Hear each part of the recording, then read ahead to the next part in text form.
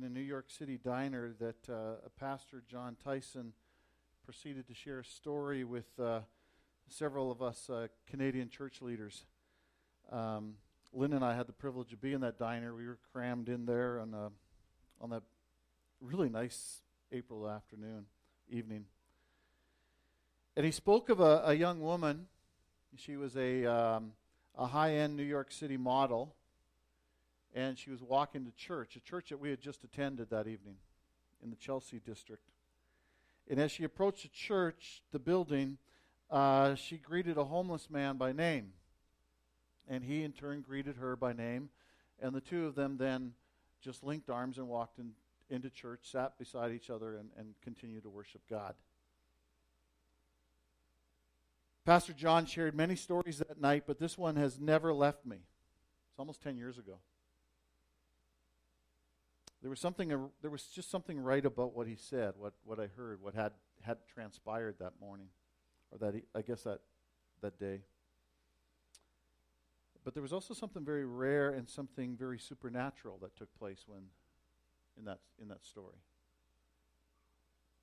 And Jesus said in John chapter 13, he says, "A new commandment I give to you, that you love one another just as I have loved you.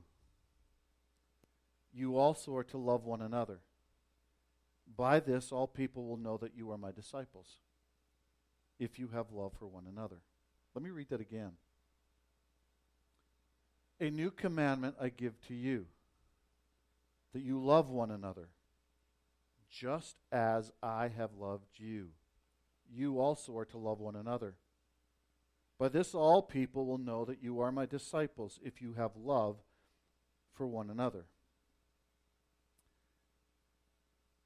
Sometimes I think we in the church, we as believers in Christ, think we've achieved this if we're polite to each other. We think, if we've gathered in somebody's house and we begin to talk about football and politics and child rearing without having a fight, we've actually accomplished this. But did you hear what Jesus said? Jesus says, and he defines love like this, "As I have loved you." How had he loved his disciples at this point? Just before he said this, he had taken on the position and the role of a slave, and he had washed his disciples' feet. In that culture, when you came into somebody's home, you would expect the servant to wash the feet of the guests because they were wearing sandals. It was a dusty, dirty climate, and they were entering somebody's home, and this is what the servant would do. But Jesus did that for his disciples, and that's why you get Peter's reaction, like, no, you're the master. I don't do this. And of course, Jesus responds to him. And how would Jesus love his disciples, and how would Jesus love us?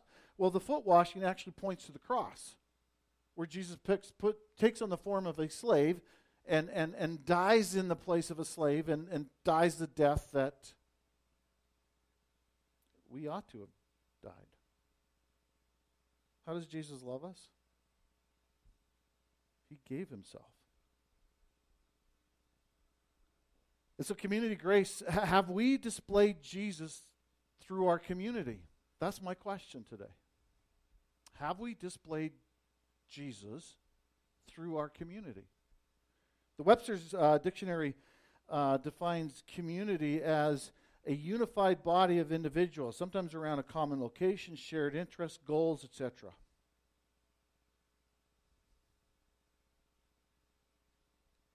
So why this topic? Well, this week I'm continuing on the series on the 5 distinctives that we hope will accomplish our vision. So what is that vision again? This morning I read it from Revelation 7. All nations, all languages gathered around the throne of the Lamb, worshiping God in one voice.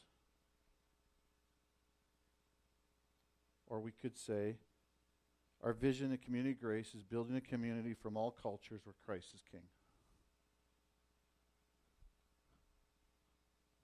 We haven't arrived, just in case you weren't sure.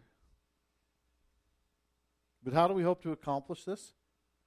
through 5 distinctives. I'm going to read them today. Last week we looked at truth that transforms lives.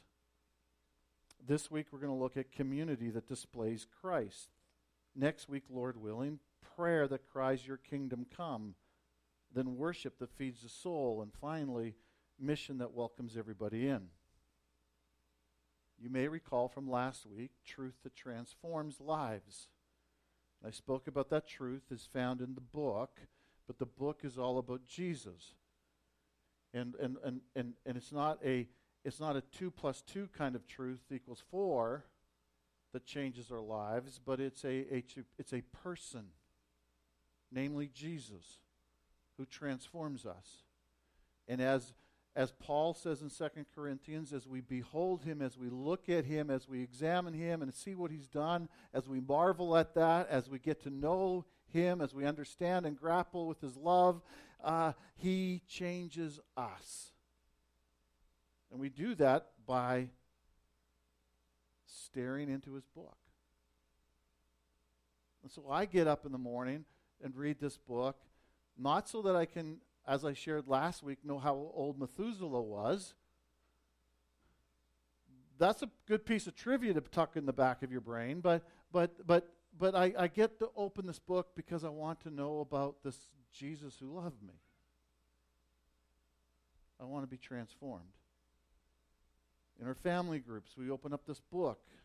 The ladies get together, they open up the book. Us men get together in different settings and we open up this book, not because we want to get a bunch of knowledge in our brain, but because we want to get to know a person who might change us. So how do we get to a place where we're a community from all cultures where Christ is King? One of the ways we do that is by in the book, by truth that transforms our lives. But today we want to look at community that displays Christ. When I was in graduate school, it's still very prevalent, but it was the common church growth model that was continually presented to me in book after book and class after class. And really it could be shrunk down to this. At the heart, it encouraged planters, pastors, church leaders to find a target audience. It could be an ethnic group, it could be young families, it could be singles, whatever that target group might be. Then build programs to attract that crowd and market to that target audience. And when that's done well, it worked. I can point to church after church that gathered and filled buildings because they did that really well. They thunked their music through so that it looked and it attracted that crowd. They thought through how they presented the message and to attract that crowd. They thought through their programs and to attract that crowd. And quite frankly, I tried to do that and did that in a couple of contexts. And we grew a church. We grew a congregation. We grew. People came. But eventually I developed a problem with that model.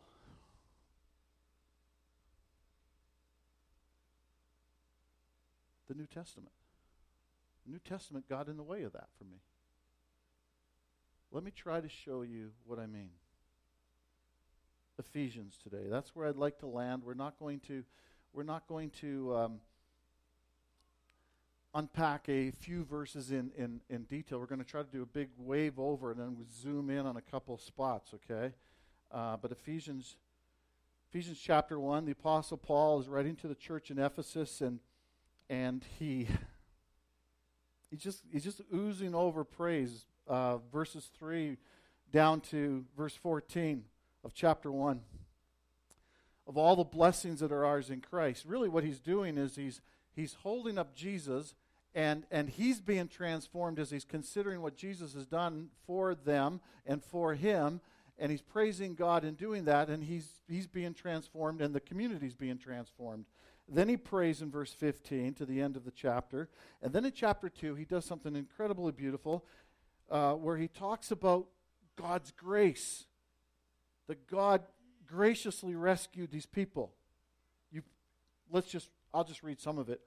"And you were dead in the trespasses and sins in which you once walked, following the course of this world, following the prince of the power of the air, the spirit that is now at work in the sons of disobedience, among whom we all once lived in the passions of our flesh, carrying out the desires of the body and the mind, and were by nature children of wrath like the rest of mankind.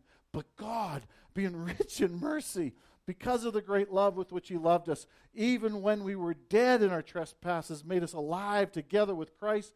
By grace you have been saved." You've probably heard those words. If you haven't, read them and read them again and read them over again. And as you do that, let those words soothe you and change you, because what you're doing, you're grappling and looking at what Jesus has done. You're looking at the gospel. And that's what Paul's doing in this letter to the Ephesians. He's talking about how God has graciously rescued them. But he doesn't stop there. I once, in a nursing home, preached a sermon on chapter 2, verses 1 through 10. And an elderly man, he was in his 90s, he at the end of the service, he tore into me. And says, "You stopped too soon. You needed to keep going." And he wanted me to keep on going. Well, I didn't have time, but I did the following week. He says, but the rest of it's so beautiful.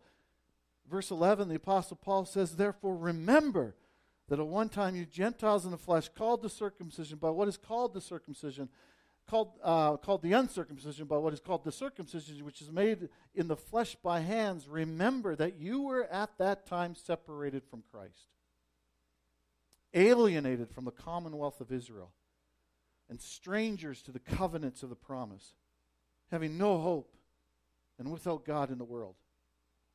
But now in Christ Jesus, you who once were far off have been brought near by the blood of Christ. For he himself is our peace, who has made us both one and has broken down in his flesh the dividing wall of hostility, by abolishing the law of commandments expressed in ordinances, that he might create in himself one new man in place of the two, so making peace.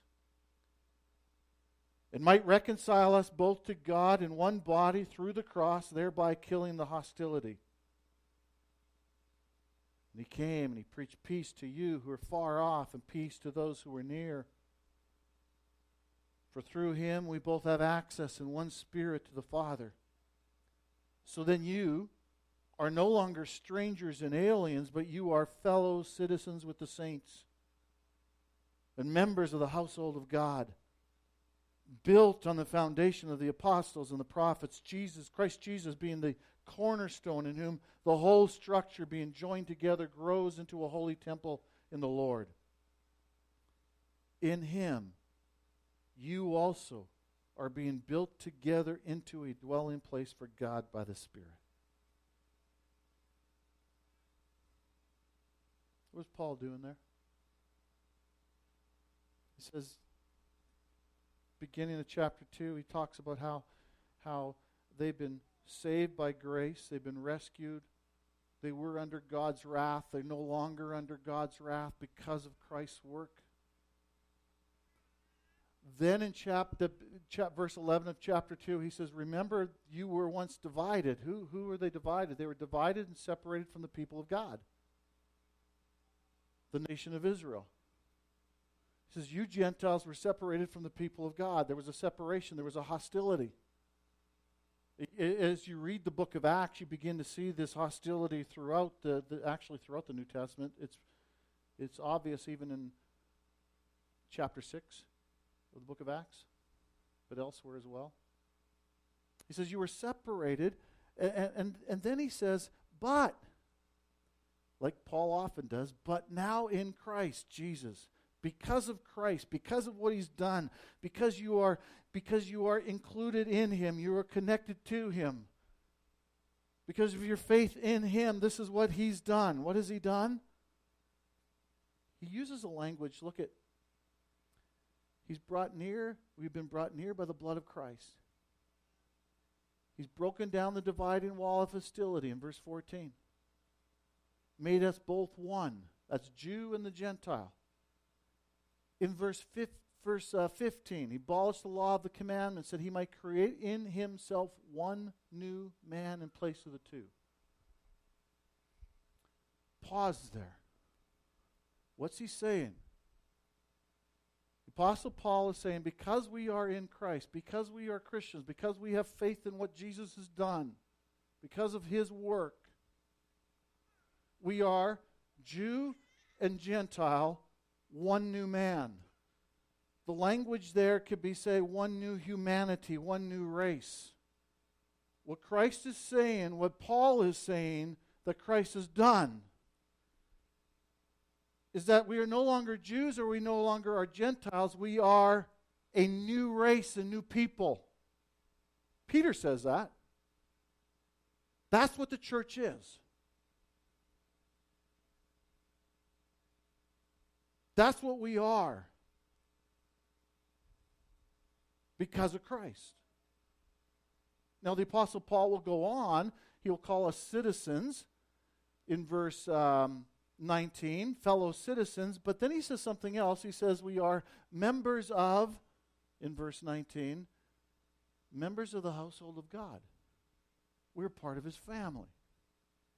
You've probably heard the phrase that blood is thicker than water. The idea is we might fight like cats and dogs as family, but when going gets rough, we stick together.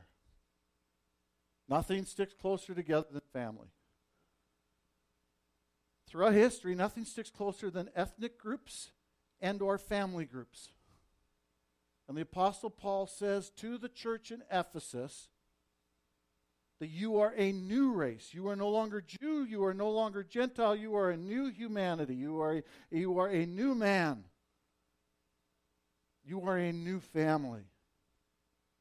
That's strong language.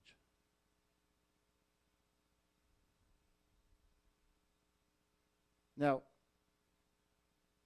catch verse 22. In him, in Jesus, you also are being built together into a dwelling place for God by the Spirit. So we are one new family, we are one new race, but we are being built. So we haven't arrived. This is reality, but we are to become who we are. That's what Paul is saying. Now, if you carry on in Ephesians, you get to chapter 3, and Paul says, for this reason, it's because of this, I, Paul, a prisoner, he's writing from prison, which he does often. I, Paul, a prisoner of Christ Jesus, on behalf of you Gentiles, assuming that you've heard of the stewardship of God's grace. He says, I'm coming to you. His job, in other words, to give you the shortened version is, I've come to preach the gospel, this message to you Gentiles, so you can be part of this new humanity. Paul says, that's my job. I get to do this. But then he says something that's significant. Verse 10 of chapter 3. Why in the world would God make one new race? Why in the world is God bringing these things, Jew and Gentile, together? Why is he removing the hostility? Verse 10 of chapter 3. So that through the church, the manifold wisdom of God might now be made known to the rulers and authorities in the heavenly places. Did you catch that? In other words, what God has done and what God is doing is causing the angels in heaven to sit up and take notice.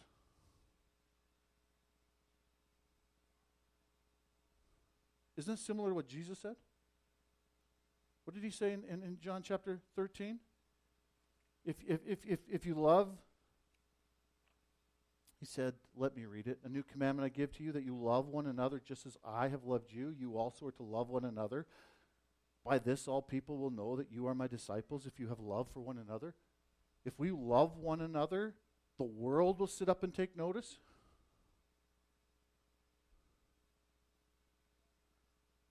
The rulers and authorities in the heavenly places, the angelic world, the demon world, that's not completely explained, but it's beyond us. But they are even taking notice as they're watching what God is doing in the context of the church. We are called to display Jesus.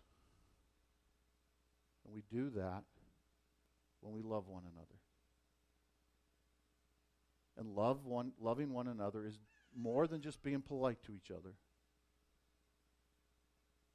Loving one another is costly, sacrificial. It comes at great cost.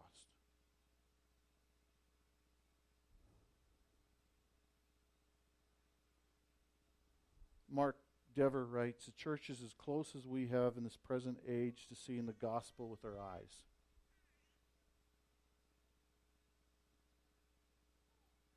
We hear the gospel proclaimed, don't we? But we see it when Jew and Gentile love one another.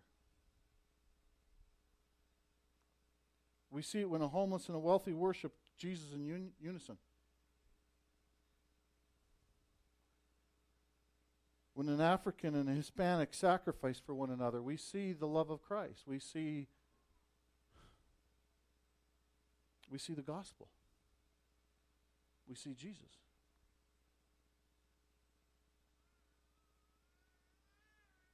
Why are we called into local churches like this? Remember, Paul is talking on a big picture. He's thinking big picture, and he's thinking in the church in Ephesus. He's saying, big picture, universal, Jew and Gentile are brought together. But then he's speaking to the church in Ephesus about this. And then he's going to tell the church in Ephesus, he's going to say, husbands, love your wives as Christ loved the church. So he's going to say to that church, husbands in that church, Sam, you made us guys raise our hands as we prayed. He's actually doing that. Husbands in this church, raise your hands. You are to love Christ as Christ loved the church. In doing that, the manifold wisdom of God is made known to the rulers and authorities in the heavenly places. In doing that, husbands, what's going to happen is the world's going to see that you are my disciples. Now, he doesn't stop there. He will say, children, obey your parents. And he will say, masters, you're to treat well your slaves, your servants. And he'll actually go, knowing there is no partiality with God. And so he fleshes this out at the local level. And so why are we called into a local church like Community Grace or some other church here in the city? Mark Dever will say it this way, so that together we can image the beauty and power and grace of God. That vision of glory is what will draw the new Christian to faith, the slumbering Christian to wake up, and the struggling Christians to persevere. I tend to agree with him.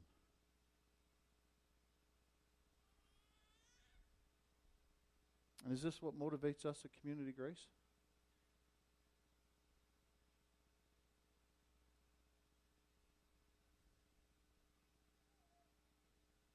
Are we here because of what the church can do for us, or are we consumers, or are we displayers of Christ? Too many local congregations are all about what the church can do for me.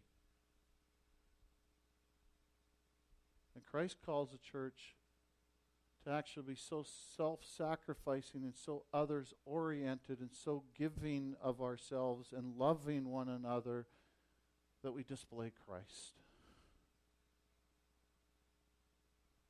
That's a mind shift. When I was taught in seminary that if we focus on a target group and we zero in on that group and we build things for them, what I was taught was just the philosophy of the world, that we can build something by giving people what they want. But the church is something different. The church is called, the people of God are called to give away themselves, to sacrifice for one another. And in doing so, not only are we proclaiming the gospel, we are displaying the gospel in a way that is absolutely beautiful.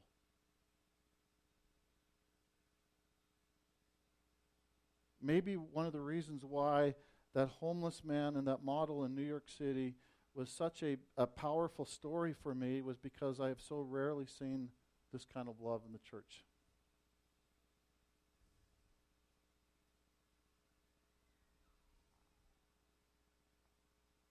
So how do we do this? How do we make this happen? Can I just pause for a second? We don't make this happen.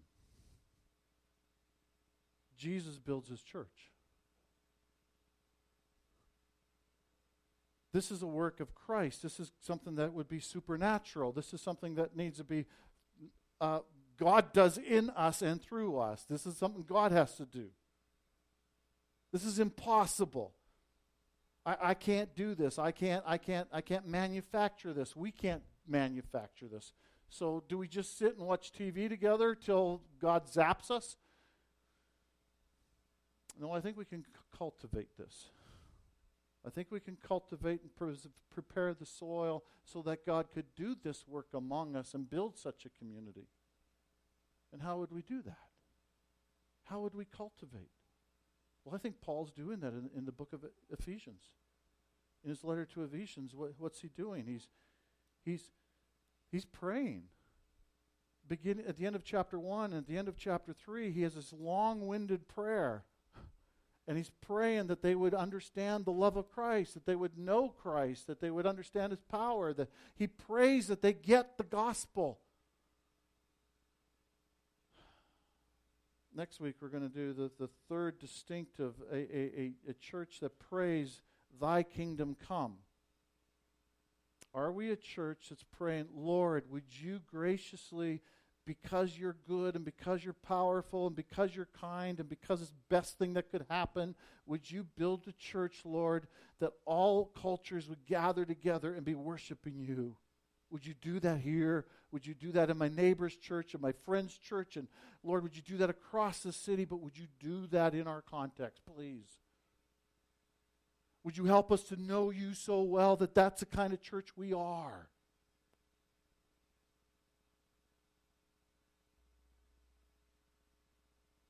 How do we cultivate such a community? How do we prepare the soil so that God could do such a work? We pray for it. But we also cultivate the soil by remembering what Christ has done. By pausing and thinking about who this Jesus is. Isn't that what Paul does in the book of Ephesians? He spends the first 3 chapters, for the most part, just unpacking who Jesus is, what Jesus has done, and the implications of that. And as that church is looking at that beautiful gem called the gospel, at that beautiful person called Jesus, he's praying that they're going to be transformed by that truth.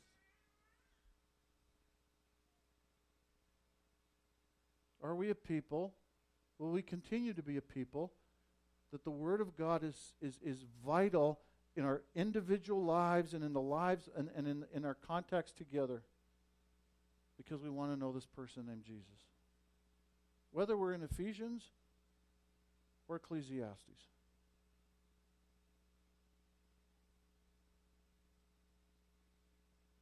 And how do we cultivate this? I think we call one another to a sacrificial love. 2 weeks ago, I did a sermon on the book of Philemon. We discussed slavery. I encourage you to listen to that message if you haven't heard it. But it was in that context, remember Philemon, his runaway slave who looks like he ran away and stole something, seems to have an encounter with the Apostle Paul in Rome, probably in prison, we're not sure. Somehow Onesimus comes to know Christ. He's changed. The Apostle Paul says, I'm a father to Onesimus, a slave. He's my child. He's my very heart. He's actually been very useful to me. But I think it's important for me to send him back to you, Philemon. And I'm not going to command you and tell you what to do, but I'm going to beg that because of your love, you will do certain thing. And he prays in that letter that he'll do a certain thing. And what's he request him to do? Take Onesimus back, but not as a slave, but as a beloved brother. The early church, half of the early church, at least half of the early church was filled with slaves. Why did slaves like the early church? What drew them to Christianity? It was because it was a world, it was a family, it was a race, that they were equal, that before God there was no distinction between Jew and Gentile, between male and female, between slave and master. They were equal at the foot of the cross. They were brothers and they were sisters, they were family. No other place in culture had that. And our culture has tried to do that, but no place has been able to do that. Only the church has been able to do that. But what's Paul calling Philemon to do? Paul's calling Philemon, I know he has stolen from you. I know he was your slave and he was useful to you. But actually, I'm going to call him and invite him in as a brother, to forgive him of his debt. If you can't do that, I'll pay his debt, Paul says. That's radical. But I think we need to be calling each other to such a radical love for one another. Yes, we're to love the world around us, absolutely. But it ought to be very evident that we love one another. And as God presents opportunities for us, how will we step out of our comfort zones and show love for one another? That's what he's calling us to.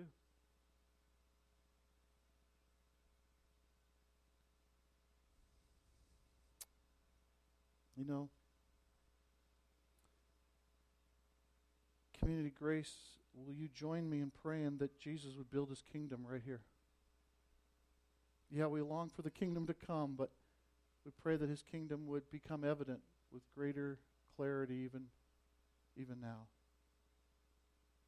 Community Grace, will the good news of Jesus flow off our lips this week in our conversations with each other and with the people that you work with?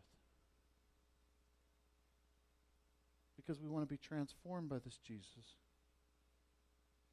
Community Grace, who in this body do we need to step out of our comfort zone this week and display to them the sacrificial love of Christ?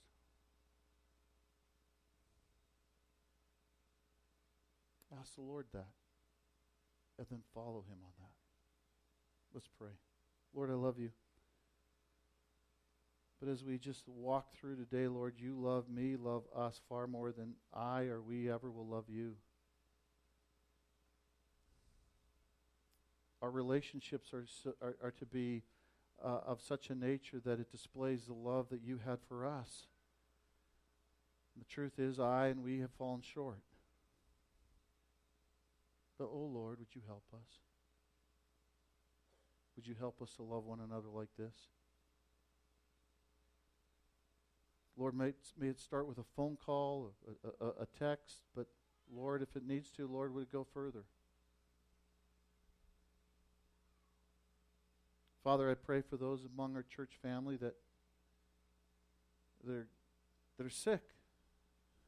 Pray for healing in their lives. Father, I pray for those who are gone. I think of Wade and Sonia in Germany. They're enjoying life out there, but Lord, also I pray for Sonia as she wrestles with some of her stuff. Would you give her healing, touch her body as only you can? Father, give us eyes to see within our congregation here who needs to be encouraged, who needs to be uplifted with a word, who needs to be given a hug, who needs financial help, who needs whatever, Lord. Lord, help us to see where and how we can display the love of Christ. Lord, would it become so evident that we love